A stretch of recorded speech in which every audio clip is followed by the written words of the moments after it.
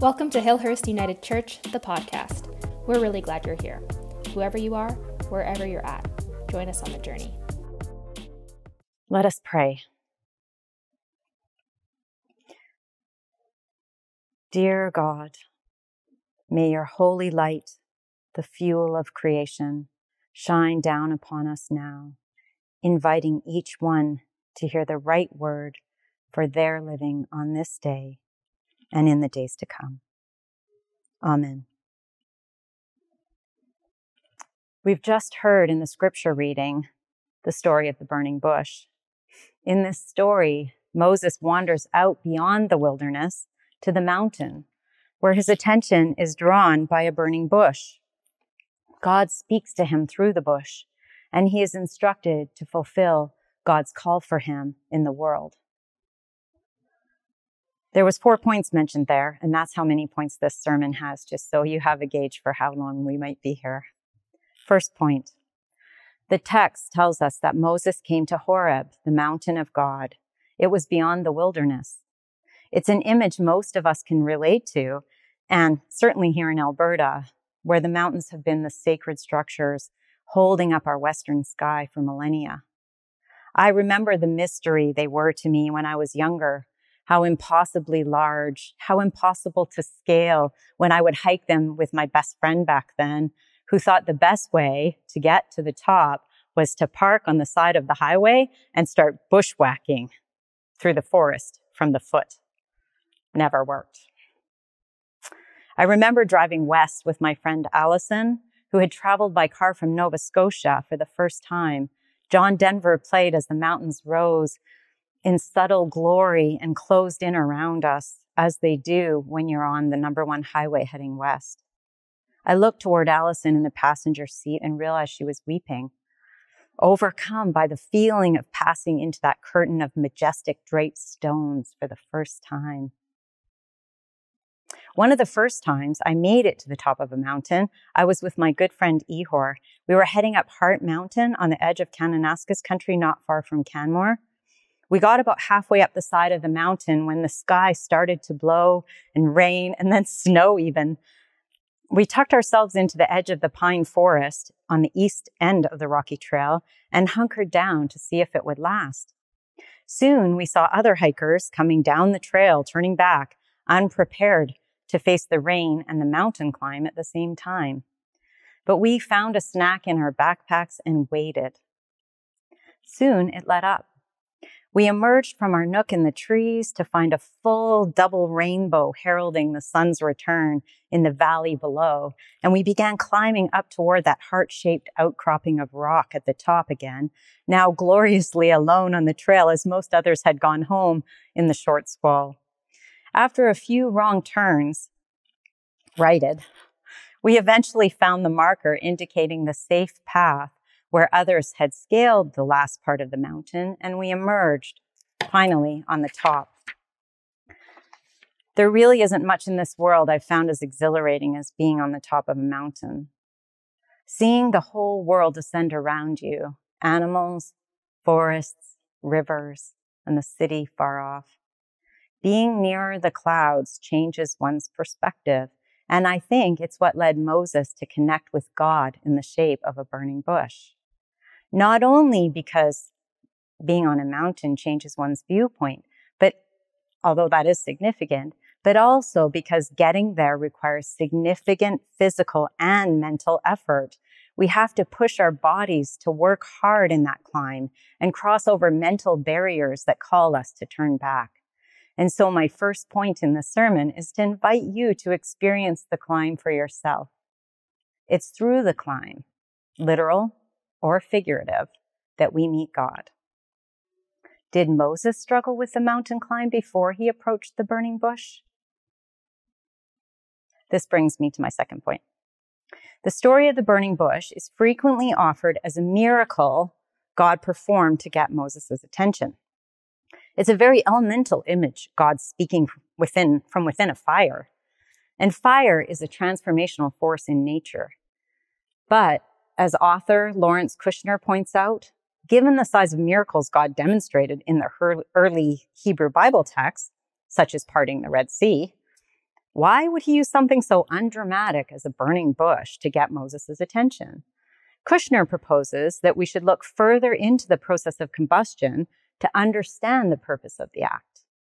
A person would have to watch wood burning for a considerable length of time to recognize that it isn't actually being consumed. It takes several minutes even for dry kindling to burn. This suggests that Moses must have been watching the bush for several minutes in order to actually recognize that a miracle was taking place. Thus, Kushner proposes, the burning bush wasn't a miracle at all. It was a test. God wanted to find out if Moses could pay attention to something for more than a few minutes. When Moses did, God spoke. Thus, the invitation might be to pay attention. What is going on around you even now? We have to sit in creation and listen for the voices that lift around us in the stillness long enough to behold the miracle. This is a call to embodied presence in nature, an invitation to contemplation, a call to see the whole of creation or a single bush with fresh attention. And with fresh attention, I invite you now to a Mary Oliver poem. It's called The Moth, the Mountains, and the Rivers. Who can guess the Luna's sadness who lives so briefly? Who can guess the impatience of stone longing to be ground down, to be part again of something livelier?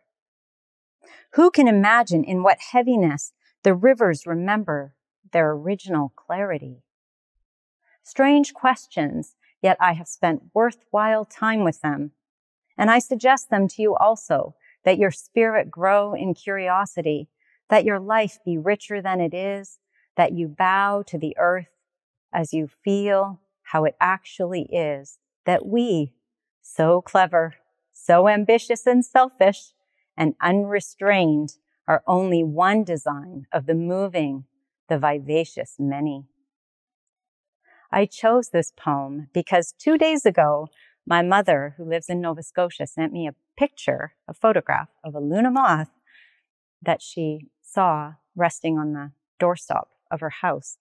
A very rare sight and a beautiful image. God told Moses to remove his shoes, for the place where he stood was holy ground. When I read these words, I can't help but apply them to the whole of creation. Sorry, I'm going to start right there again. Just from God told Moses. God told Moses to remove his shoes, for the place where he stood was holy ground. When I read these words, I can't help but apply them to the whole of creation, to see it as a call and an invitation to view this ground upon which I now stand as holy and treat it as such. The burning bush reminds us that God's country, the wilderness, is holy ground. We should respect it. We should take off our shoes. And here is another reason to take off your shoes: earthing. Have you heard of this? Look it up. It's right next to forest bathing. There is some good material that suggests we are disconnected from the earth, which could be a great source of healing for us if we would only physically connect with it. Simply by following God's instructions to Moses, we might experience healing. Take off your shoes, Moses. This is holy ground. Going barefoot unites us with the earth and creates vulnerability.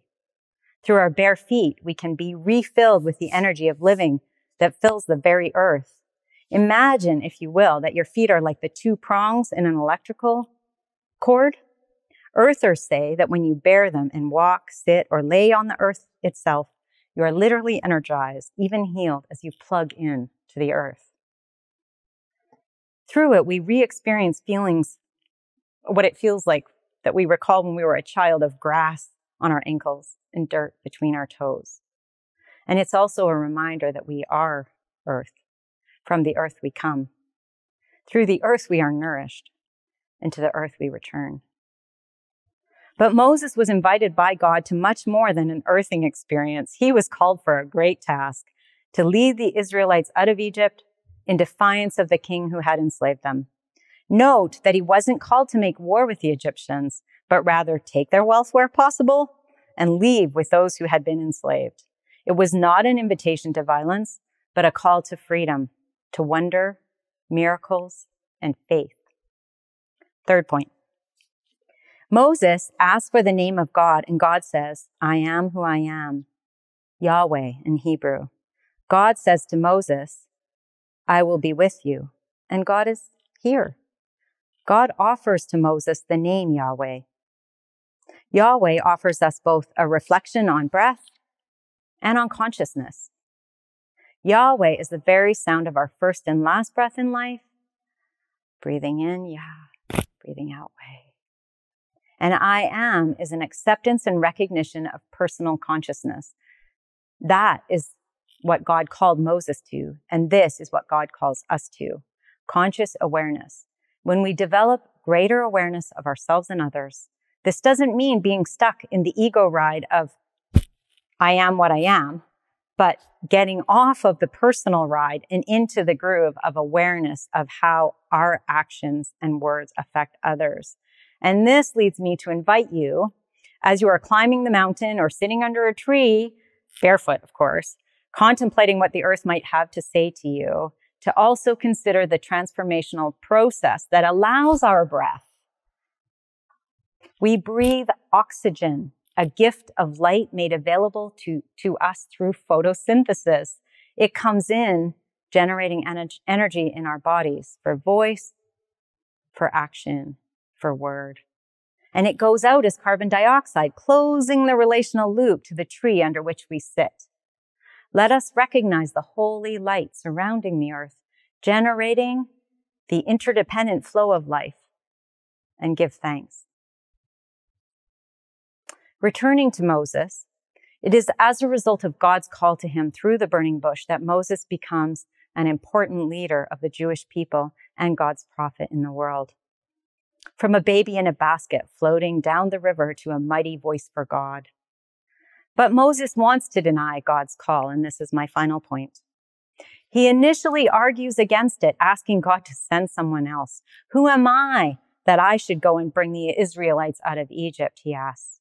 Basically, he says, God, point your finger at someone else, please. I'm a big fan of the idea of calling, and I recommend the book Called by Name by Robert Furey. I've learned to have faith in the idea that we all have a calling and that we find it by listening for the call of something larger pulling on us to act for hospitality, for justice, in service of the bountiful created earth, and in service of others. Marcia Prager says that entering into relationship with God means finding God in our lives, opening ourselves to the presence of divinity all around us. God winks at us from everything, she says, reminding us that beneath the surface appearance of things lies a deeper reality and a deeper truth. Rabbi Abraham Joshua Heschel taught that the reason that Jewish people make no portraits of God is not because God has no face, but because all faces are God's face. To select one and elevate it above others would be incredibly incomplete. Every time I say you to my beloved, I speak also to God, says Prager. Martin Buber's great work, I, Thou, invites this too. The passion for full relationship with you, the other. We emulate the eye of God and see into the heart when we break through our usual sense of detachment and separateness into true intimacy. I bring my whole being to meet you. We extend ourselves to meet each other and find ourselves being met, being known, says Prager. Moses heard the call, and ultimately he listened.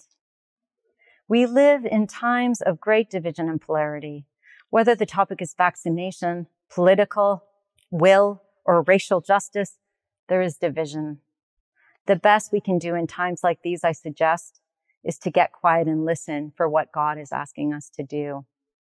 Whether we are wrestling with making the best decisions about our own health, with the best way to love our neighbor, or with the truth of colonization, I think whatever voice comes to us and whatever instructions it offers, if its source arrives through God's creation, the earth, stunning and varied, the instructions will be in service of love and peace and justice.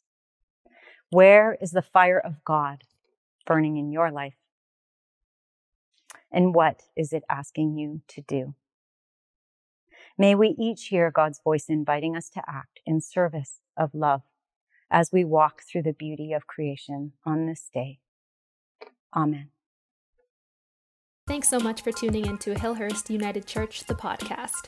If you enjoyed today's episode and are thinking about someone who might enjoy it too, we invite you to send it their way and help the podcast grow.